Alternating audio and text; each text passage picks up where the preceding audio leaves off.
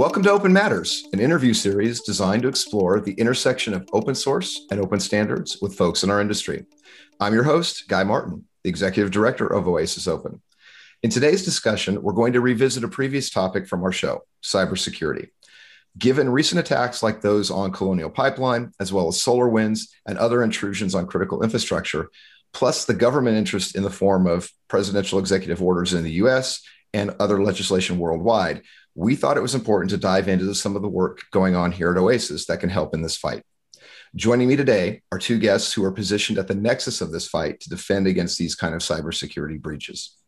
Rich Struess is director of the Center for Threat Informed Defense within MITRE and also serves on our board here at Oasis Open. Rich, always good to chat with you. Thanks for joining us on the show. Thanks for having me. You bet. Trey Darley is a systems and security architect at CERT.be in Belgium. Trey, it's a pleasure to meet you finally after seeing the results of all of your work on the CTI Technical Committee. Appreciate you joining us today as well. Thank you, Guy. Appreciate you having me. Great. So together, Rich and Trey are co-chairs for the Oasis Open Cyber Threat Intelligence Technical Committee, which is the group responsible for the STIX and TAXII standards work. The Structured Information Threat Expression Standard, or STIX, defines a language for sharing structured threat intelligence in a consistent machine-readable manner, which allows companies to anticipate and respond to attacks faster and more effectively.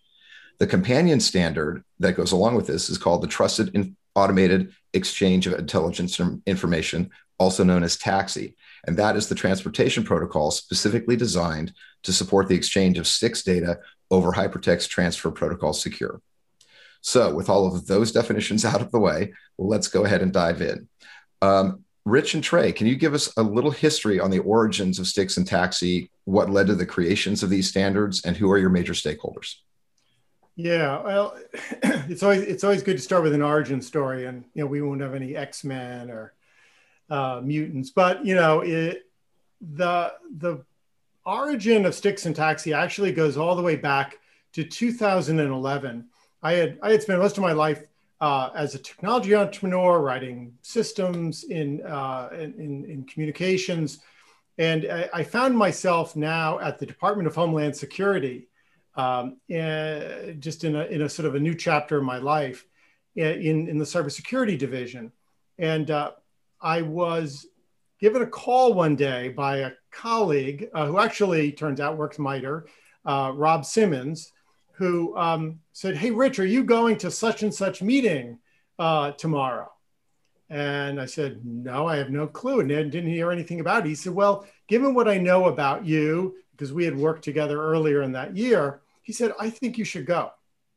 Well, fast forward to the next day, I go to this meeting, and there were a bunch of cybersecurity executives and government people all talking about the problem that people can't share actionable cyber threat intelligence in anything close to near real time. And I had been in this space coming from the software assurance perspective. So sort of cyber operations was new to me. And I left that meeting saying, "What do you mean there's no way to get information about indicators of compromise from point A to point B without humans being involved emailing PDFs?"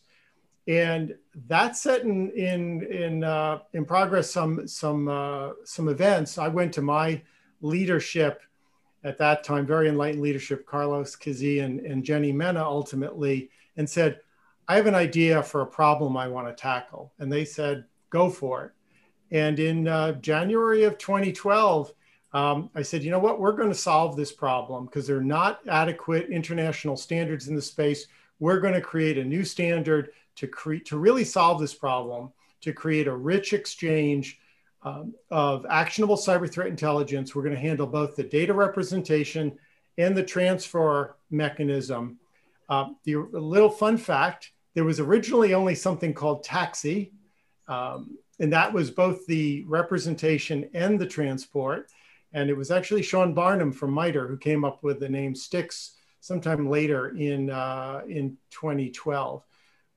But ultimately, it was an operational need that was being felt not just by government, but by the private sector, and not just the private sector here or government here, but around the world. And we set out to address that operational need. Trey, you probably have something to add there as the co-chair. Well, I think I got dragged into this venture somewhere in 2013. When did the first version of STIX get published? Which remind me? There was a less than 1.0 version that was published in 2012. I think 0.7 maybe, or 0. So it was either 2012 or 2013, and it was sort of like right around the DEF CON Black Hat, sort of hype machine. And at that time, I was working with Splunk as the security strategist, something or other, helping to do sort of proof of concept implementations for new features that they can add to their security products. And my team lead at that time sort of just handed things out to people, and he gave me this thing, cyber threat intelligence. And I remember seeing sysadmins when I was knee high to a fleet taking a CSV file on an old Unix system, like putting that stuff in their packet filters. And when I come back to this problem space as an adult, it's like people are still shipping CSVs around. Anyway, I really connected with the work. Like it was obviously a great opportunity to automate a lot of manual practices through a standard like STIX and TAXII. And I guess I came along complaining as somebody trying to implement, pulling my hair out. And at some point,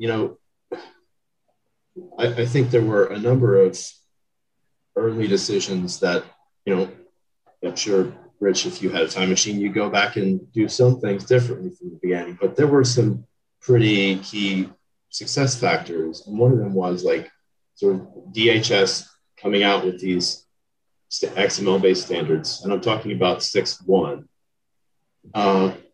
But, they could have just said, like, here it is.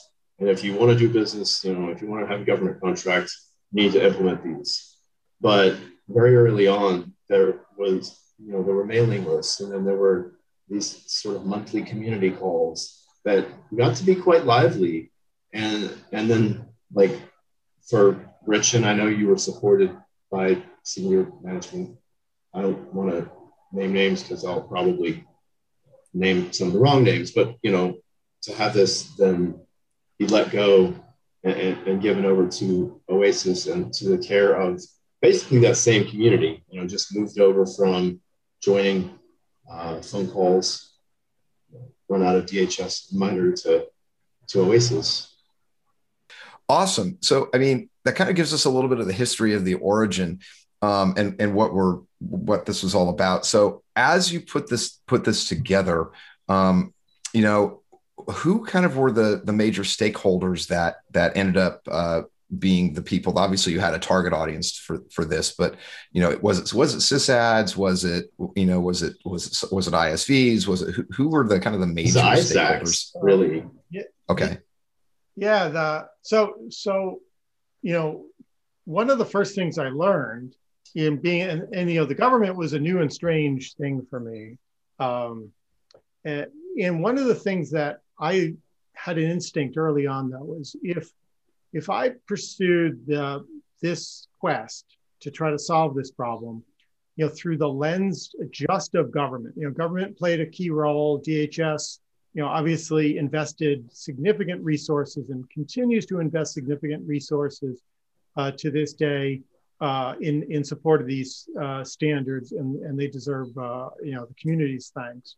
But I had an intuition that if we just framed this as come help us try to solve DHS's problem or the US government's problem or government's problem, that wasn't going to get much traction, because the reality is, even though governments spend a lot of money compared to what the private sector spends, it's usually not considered, worthwhile for people to create whole bespoke technology foundations for. So with that intuition, I reached out very early on, and my colleague and dear friend, my colleague at the time, and dear friend Tom Millar, who then was at US CERT and who is at CISA today, who, by the way, another fun fact, is the guy who came up with the name TAXII.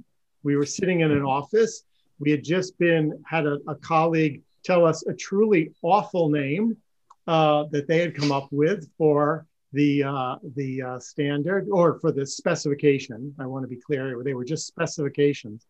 And Tom looked at me and I looked at Tom, and Tom said, trusted, automated, exchange. And he went through the TAXII, and in 90 seconds we had a name.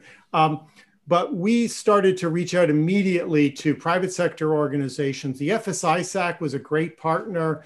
And at the time, Aaron Chernin, who was leading up some of the working groups inside of FSISAC, he was then at DTCC and went on to fame at Soltra and then at Perch. But Aaron played a key role as really a community cheerleader within the financial sector.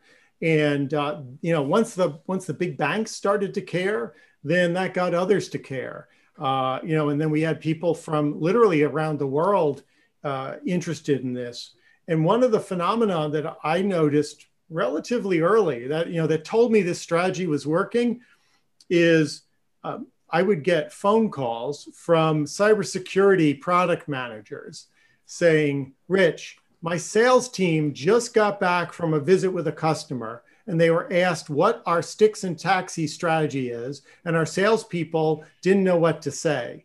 And so that demand signal was really important to sort of make the industry stand up and say, this is something people care about. And and Trey, you're right. There are lots of things I would do very differently, but that's one that I would do exactly the same way, because I think when standards are informed by the users of those standards, not just the vendors of products and services that are going to implement them, but by people who are actually going to have to live with these things and use them on a daily basis, integrate them into their processes, I think you get a really different perspective. And that's something I think that worked really well, both when it was a DHS-led initiative and then in 2015 when we moved it over to OASIS. Yeah, that sounds like it. I mean, Trey, I presume you're nodding your head, so I presume you're agreeing with pretty much everything. I'm remembering things from, slightly on the other side, because after Splunk, then I started working for FSISAC and working with Soltra even before it became a company, before it had a name. And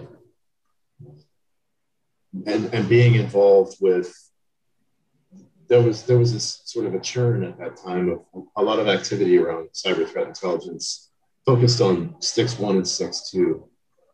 And it was like also at that time, as we had completed the move, the migration, donation, whatever, of the standards specifications from DHS to OASIS, and deciding to take this greenfield approach and to say, let's build a minimum viable product. Let's try to follow some different design principles.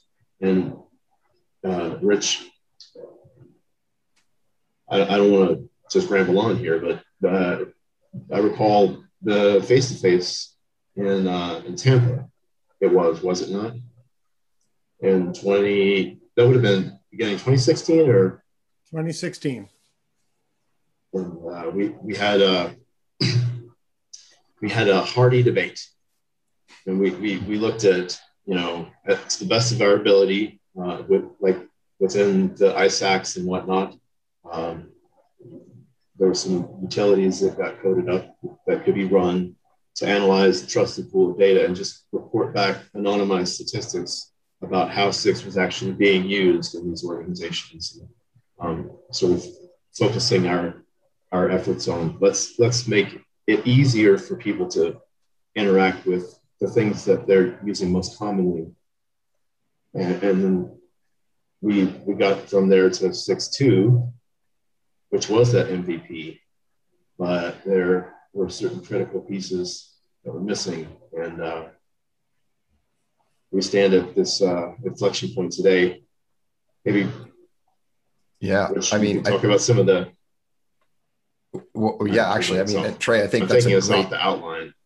Yeah, no, I know it's fine. So I think that's a great segue because I wanted to talk. I know you folks have a major release coming up, and I've heard words bandied about like historical or really really critical and important release. So, what's new in this major release that's coming up, and why is it so important?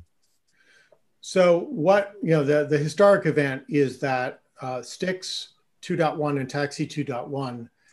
The latest versions of the STIX and TAXII standards were just ratified as full OASIS standards by OASIS membership.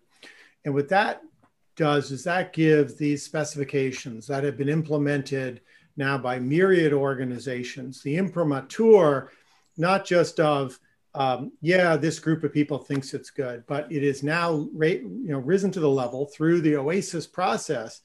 And now, because of OASIS' relationship with other international standards bodies, we finally arrived at sort of the varsity team. We are there, and these standards can now be referenced in government procurement and regulation because of the reciprocity agreements between OASIS and other standards bodies. And this is the culmination of many, many years of work by many people in the TC. And they deserve a huge, thank you for all of the countless time and energy that they've put into these. But what it means is that, for a long time, it was a running joke about, is STIX 2 going to be ready? Well, it's going to be ready in 2018 or 2019. And we had great intentions, but, and this is a lesson learned. Maybe we can come back and talk about in a bit. It took a long time to get, we had 2.0, STIX and TAXII 2.0, but then 2.1 took a lot longer than we wanted. But now as a TC, I think, and as a community, we have a really solid foundation for the community to go out, as I said, and start to use these. As I said on a TC call last week, the goal is not to publish a standard. The goal is not to write some spec, and the goal is that we promulgate this mechanism to achieve interoperability, and then people use that to actually improve their cybersecurity. That's the goal. The other stuff is a means to an end, but the goal is that whether it's the Belgian foreign ministry or a major U.S. bank or a Japanese manufacturer, that they're able to the extent they want to, share actionable cyber threat intelligence in near real time with people to help them be more secure. So I've always emphasized it's now, we have to keep our eye on the prize. And so for the TC, while our work is done in the specification for 2.1, there's still work being done and work that will continue to promote the interoperability of the specs.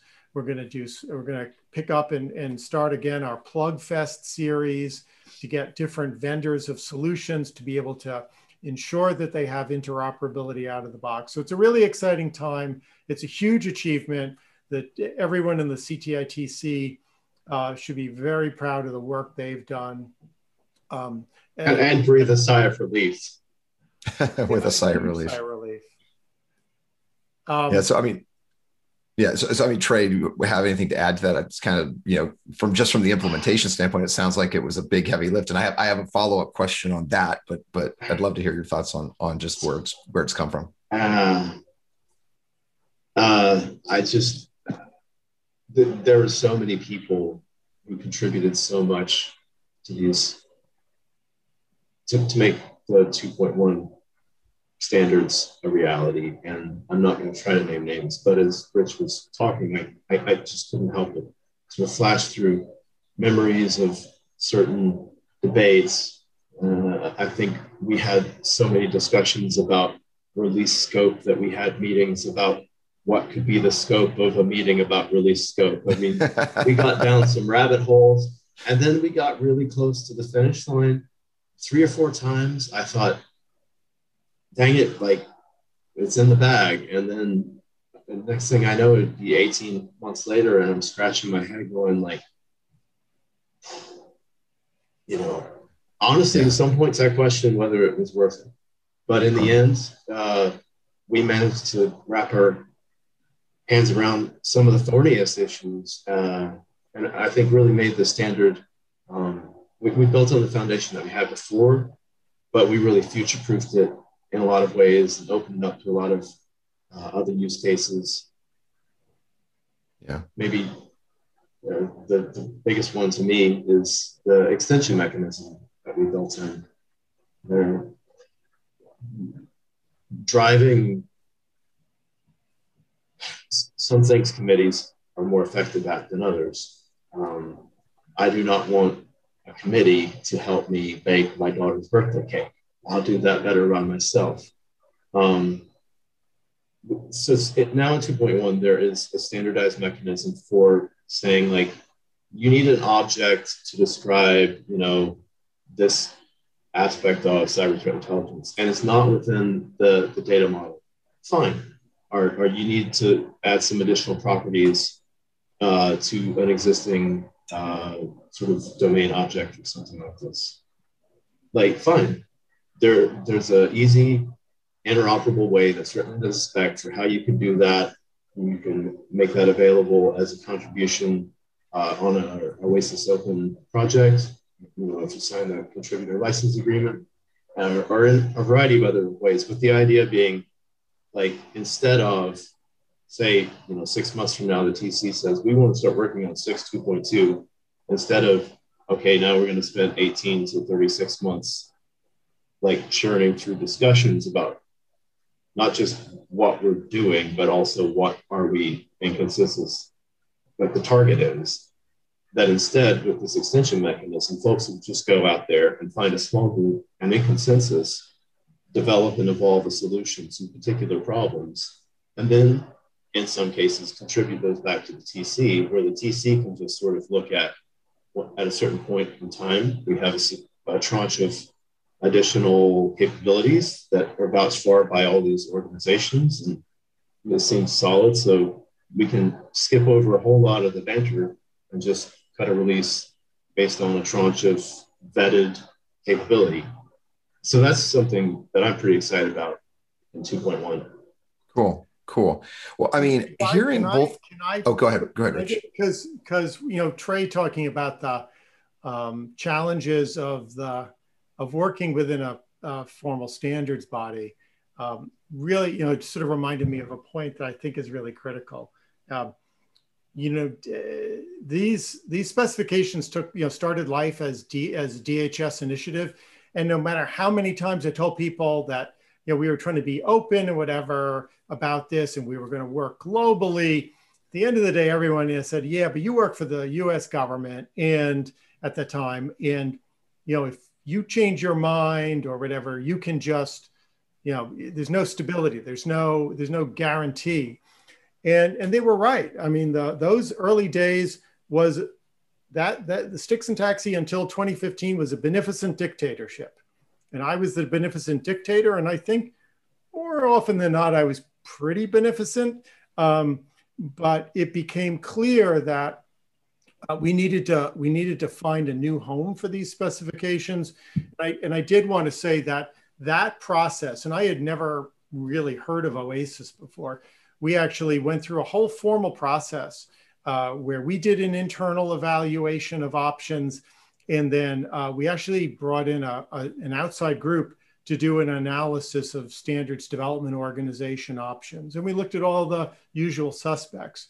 And what was interesting is when we came back, I remember the meeting, and the outside consultant and we compared our notes. We had independently both settled on Oasis Open as the venue to contribute, for DHS to contribute the initial intellectual property to, and for us to charter a TC.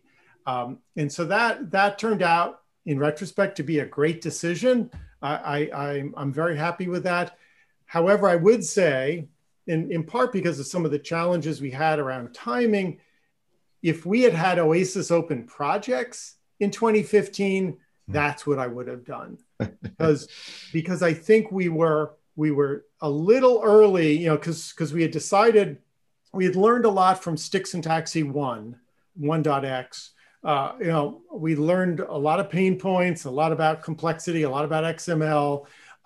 And what I wish we had the option to do is to form an Oasis Open project and start iterating as a small community, get that MVP, and then turn it into a formal work product. And I think anyone in the community today who is at that similar point, I just recommend to look at the at Oasis Open project as a mechanism to then achieve their ultimate goal, maybe of creating a formal standard.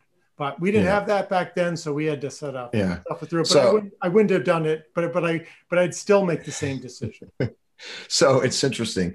Apparently, you're reading my mind from back there on the East Coast, because I was going to ask the question of, I'm hearing both of you talk about the challenges that of getting everybody on the same page and the challenges of doing these releases and 18 to 36 months. And you both know, or at least Rich, I know you know that I come from the open source world primarily. I have a little bit of standards experience, but I come primarily from the open source world.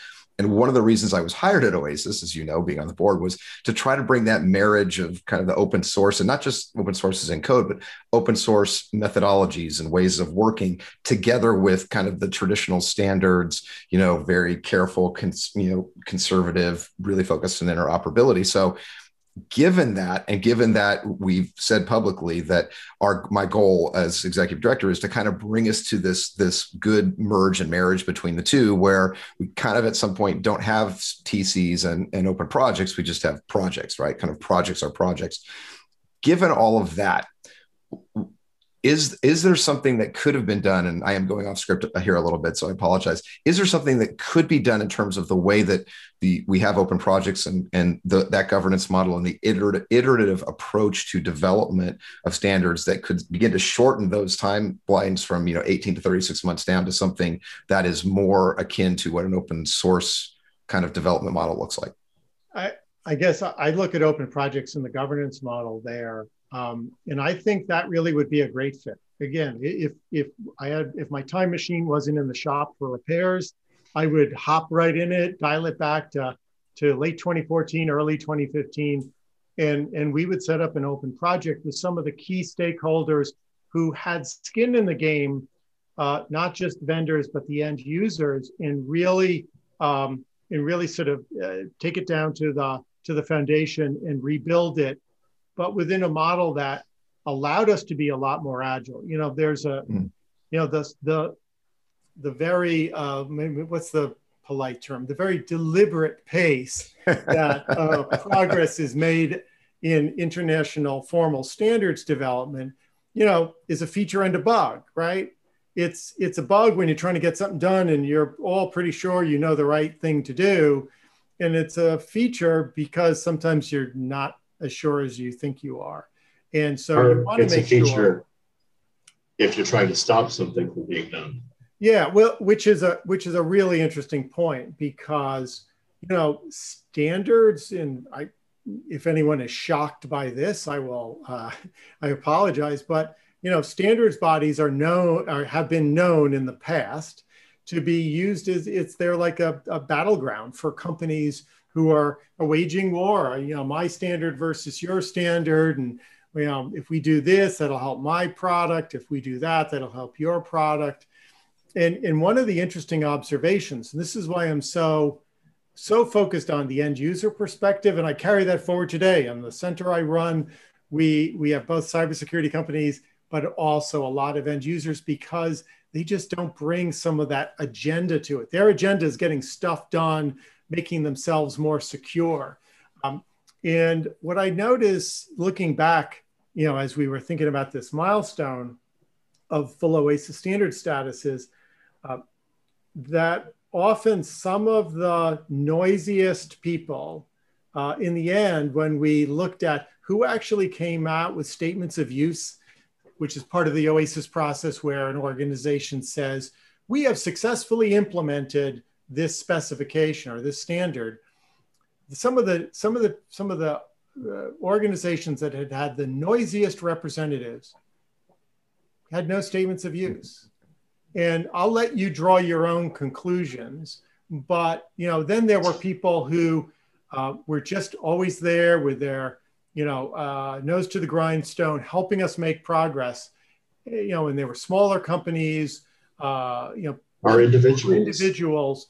And they were the ones with the first statements of use. And so I think keeping that perspective and being realistic about what people's interests are, and and why people get involved in standards, and therefore what's the right point at which you make something a formal standard and sort of lock in that more deliberate pace, is something I would encourage people to be mindful of.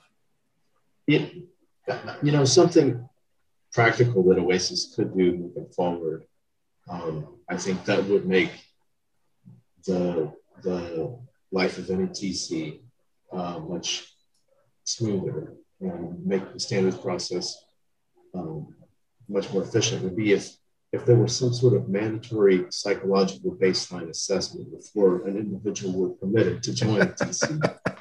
And if they pass sort of a driver's eligible, because you have to be kind of crazy. And actually, that, if I may, just crazy enough, but not too crazy. So speaking about just crazy enough, throughout this, I've been doing this the longest, 9.5 years, but I've always been doing this work because, with the support of my employer, right? Whether it was DHS and then MITRE Corporation. And that's true for I think the vast majority of our TC members, that, it's part of their job. Their employers pay them.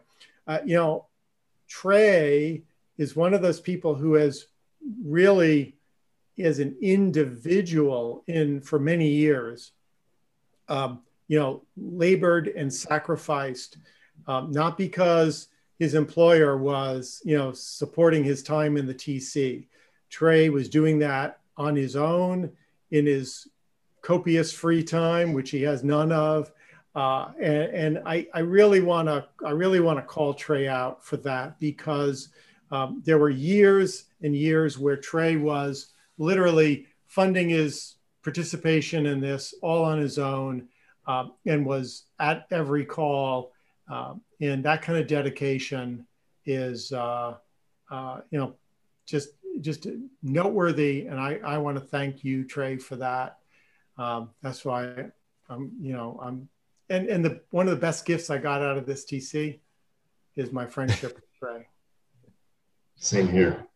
Awesome. But for me, I have to be honest, it was some great work back in the early days, but one of my strongest motivators, aside from I want the world to be a safe place for my daughter and other kids to grow up in, for me to grow up in, for that matter, I think about my younger self pulling my hair out, trying to implement the earlier version, when it was a clear problem in front of me. I had a vision for what I was trying to achieve, but I just kept fighting with my tools in the form of some of the aspects of the standard. Through all this, in my mind, I think about sort of some mid-level software engineer somewhere getting a Jira task from their product manager to go implement this thing. How do I make this as easy as possible for that guy to get it right?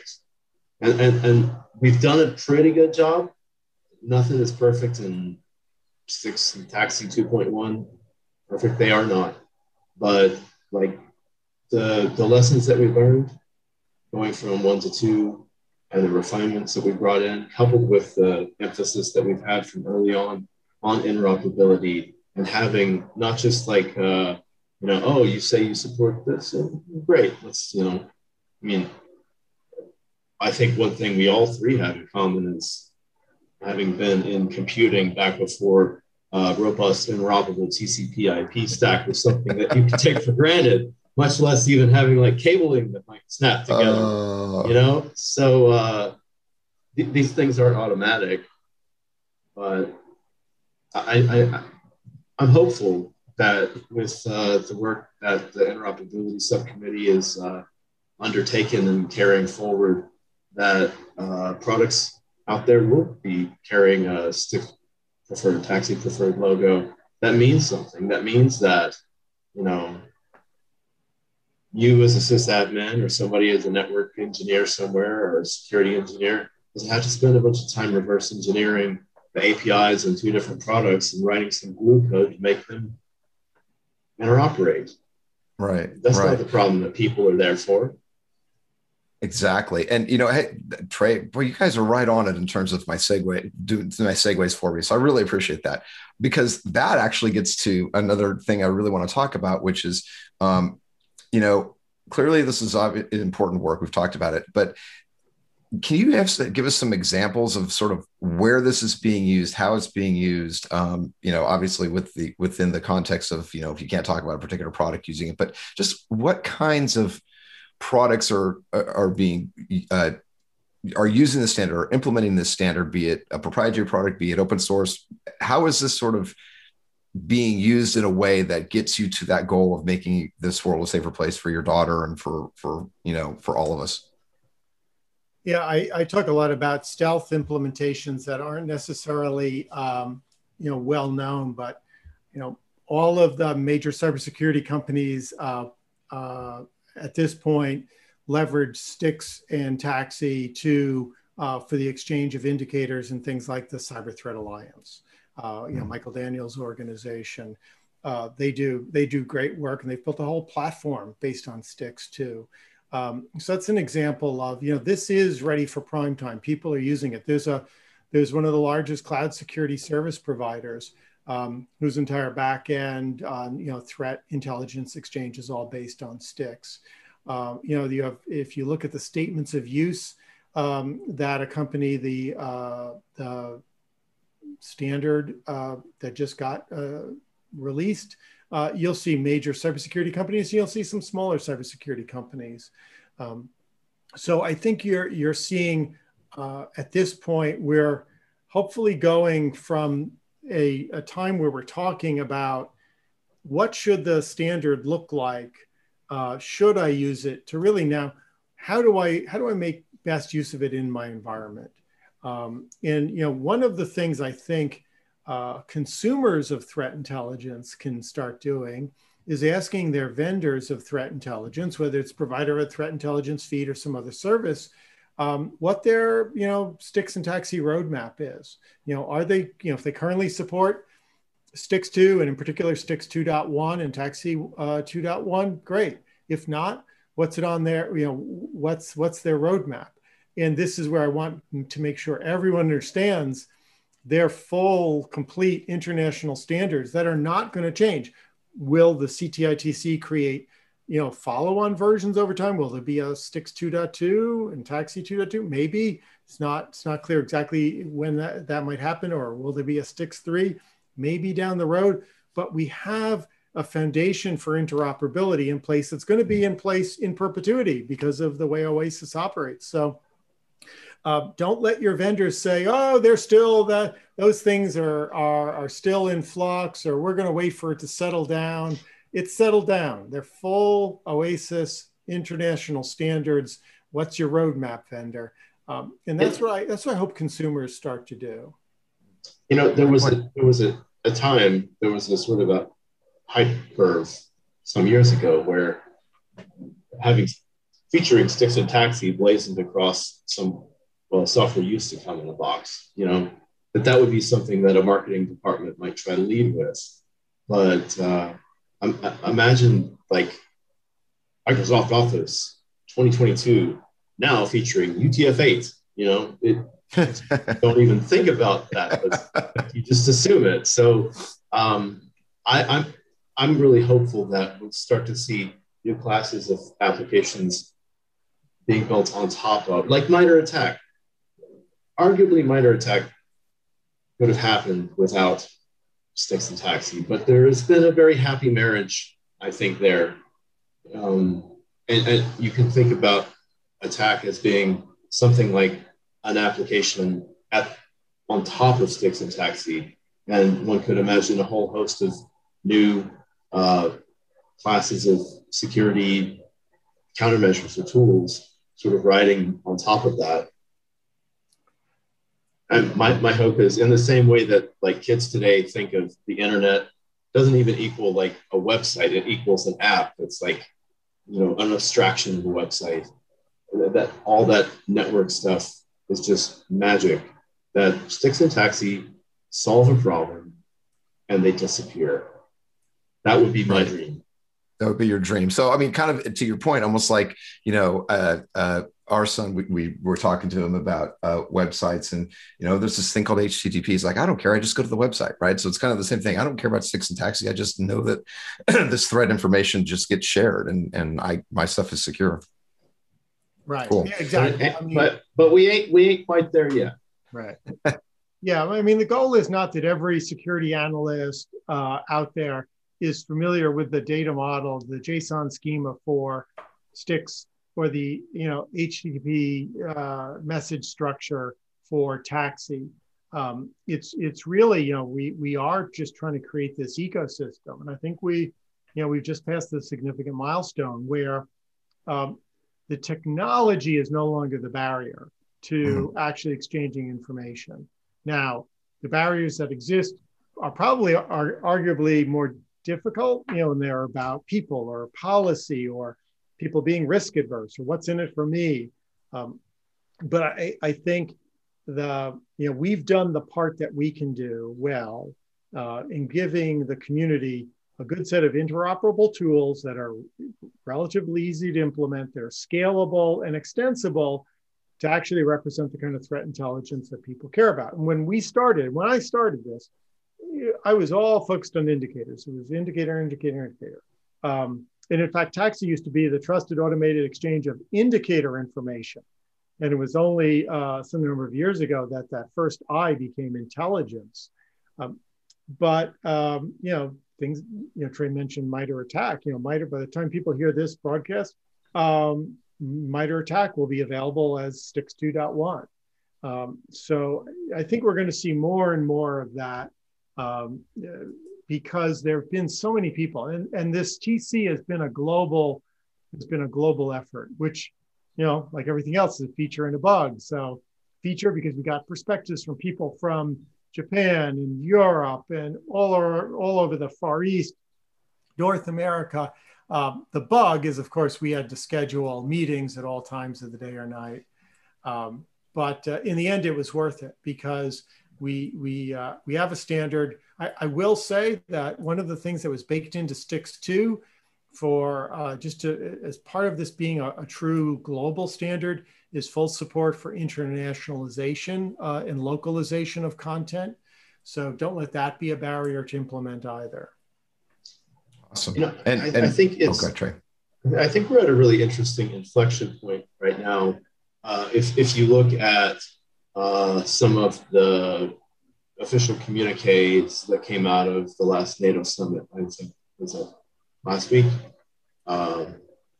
If you look at what's going on with the proposal for the second NIS directive that was put forward as a draft by the Commission back in December, and if you look at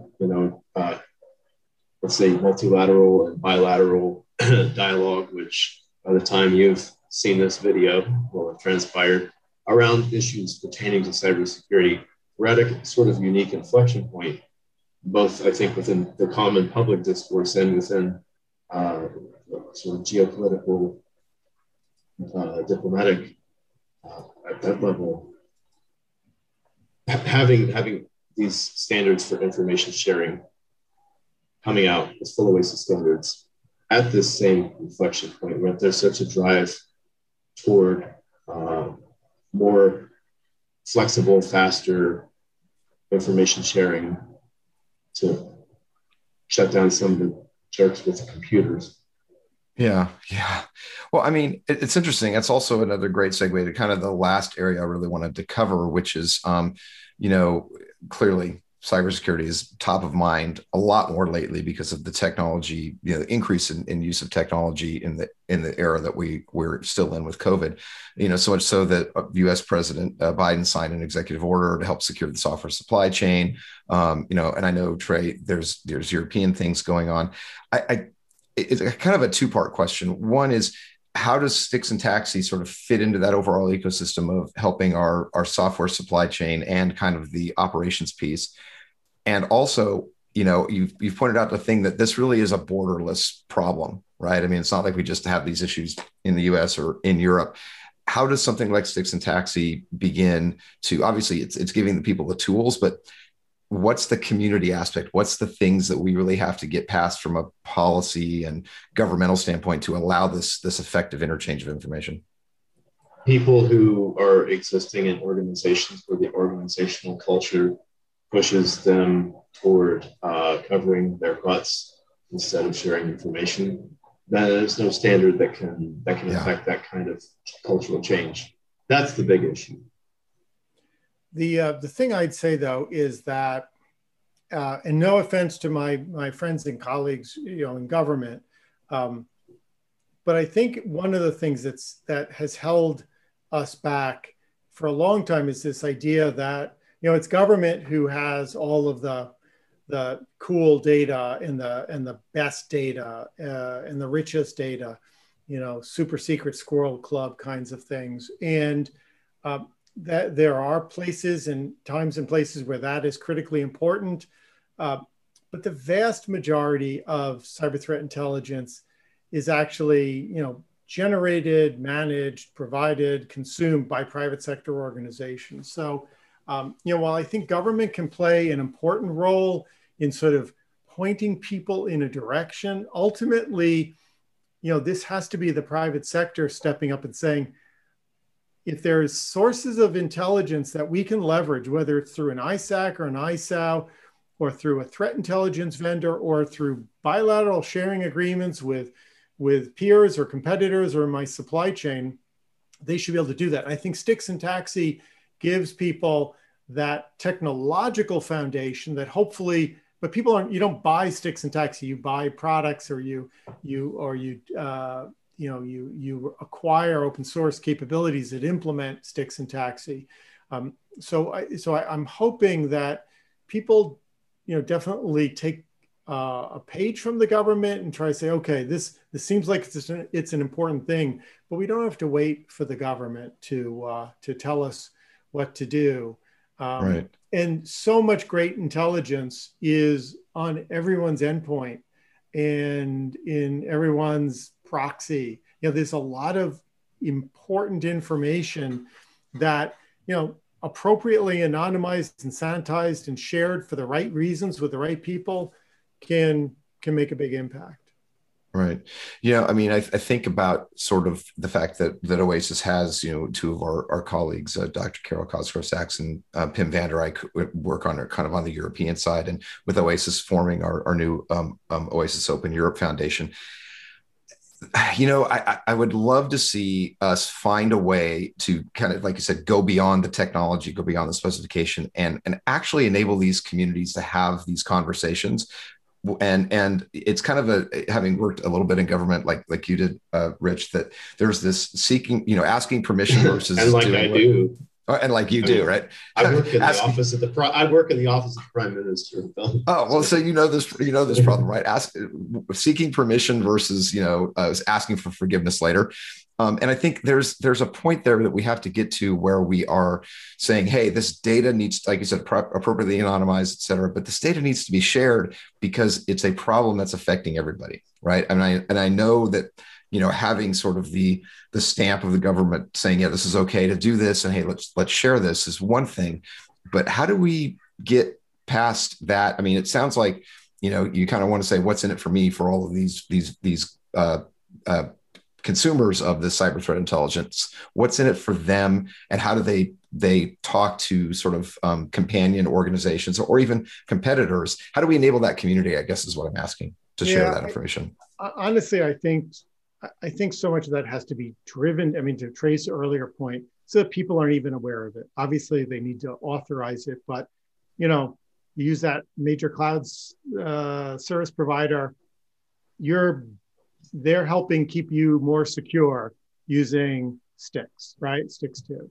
So I think that needs to be our model. Trying to get everyone in the world to understand what STIX and TAXII are is not the answer. Right. But it's getting people who are in key points, whether it's the person, the CISO who is evaluating threat feeds, or the person doing a major acquisition of a security capability, making sure the more people demand and ask for interoperable CTI solutions based on international standards, specifically STIX and TAXII 2.1, the more we'll just create an ecosystem where you don't have to ask for it. Like it just happens. It just happens by default. Hey, Rich, I got this document in UTF-8. Do you know where I can get a program that can help me open that? Exactly. Yeah. Like you don't want to be the last text editor with your users clamoring for you to implement STIX and TAXII. Right. You know what I mean? Yeah. By the way, Guy, we've talked about Oasis a lot. And I just, before we run out of time, we have had I have certainly had the honor and privilege of working with all of you in Oasis, for the last 6 years and now serving on the board. We would not be where we are today if it weren't for the capable. We thank the TC and their volunteers, and they've done the vast majority of the technical work on the standards. But one of the key things about an organization like Oasis is it's that process and rules and all those things that keep the trains running on time. And if it weren't for people who now I call good friends, Carol Geyer and Jane Harnett and Dee Shore, Chet Ensign, who knows the answer to every last question ever asked about international standards, Scott McGrath, and now yourself. It's been a real pleasure. We literally would not be where we are today if it weren't for the sort of community mindedness and the very sort of let's solve this problem kind of attitude that Oasis has brought to the table. Yeah. So just on behalf of myself, just a huge thanks to everyone at Oasis. Yeah, thanks. It's I really appreciate that. So as of this episode, I've been here for a year and 5 months. So obviously, I am. I agree with all of that, right? I mean, the reason I came to Oasis, and I've said this before, people in kind of my open source community circle were like, "You're going to an SDO? That sounds like a strange career move, given all of your stuff, running open source program offices and companies." And I said, actually, I think it's a great place to be because it's this marriage of open source and standards, and specifically Oasis because of the way they've done standards, right? In this very open, collaborative, transparent, neutral way I think was a great fit. So we appreciate that. All of my staff is going to be great. Is going to be very happy to hear that from you. So with that, let's go ahead and wrap it up. We are running a little long, but I think this has been a great conversation. So I want to give you both kind of an opportunity, final thoughts, comments, anything you want to leave people with in terms of STIX and TAXII and the evolution of that work in cybersecurity. We have had some influx of new members in the TC. And if you're out there looking at this video right now and you think that if you're involved at all in implementing, try to see with your boss if your organization can join Oasis and come join the CTITC. We have not solved all the problems. We've barely begun to scratch the surface, but we need you to come and help. And don't be intimidated to come and work on a standard. It's an open environment, and we're looking for fresh, energized blood, new ideas. So come on over, help us make it better. Awesome. Yeah, Rich? and on that note, I would say that I've announced to the TC that with this work complete, I'm stepping down as CTITC co-chair, and it is because of the strength of this community, because of the strength of the TC and the people in it, and because of folks like Trey Darley, that I'm confident not only will the TC continue to do good work, they'll do work that I couldn't even imagine. And so that's, I think, the message about what an organization like Oasis does in open collaboration, because it gives us the ability to really create these scalable and sustainable communities where like-minded, passionate people coming from all sorts of different walks of life for different reasons can come together and tackle a problem. So, that's been a huge honor and privilege of mine. When I left that meeting, almost 10 years ago, and said, we got to do this. I never thought we would end up at this place at this point in time. And it's been a great ride. And if I could, I'd do it all over again in a heartbeat. But let's never lose sight of the fact that this is a means to an end. And so my challenge to everyone, and maybe this can be a subject at an upcoming Borderless Cyber event, how we're using STIX and TAXII 2.1 to secure our organization or our sector or our country. I think we really need to be very much focused on not just fussing with the standards, but actually using them to solve real cybersecurity problems. I would also like to thank my organization, the Center for Cybersecurity Belgium, for supporting the work of the CTICC through allowing my participation in OASIS. Thank you. Awesome. Thanks. Sorry. Trey. Just cut that in somewhere, please. No worries. Okay, so then I'll get this last bit in. Thanks, Rich and Trey. It was really awesome to get both of your perspectives on the broader issues of cybersecurity in general, but also the important work that you're both doing in the CTI Technical Committee, and how that could be a significant part of helping thwart future cyber attacks. So thank you both again very much for joining me today and sharing this critical information. Thank you. Thank you. Awesome. So if you want to learn more about the STIX and TAXII work we've been discussing today, or any other OASIS projects, you can find us at oasis-open.org. Let's continue the conversation on Twitter. We're at Oasis Open. And once again, everybody, until next time, thanks for listening.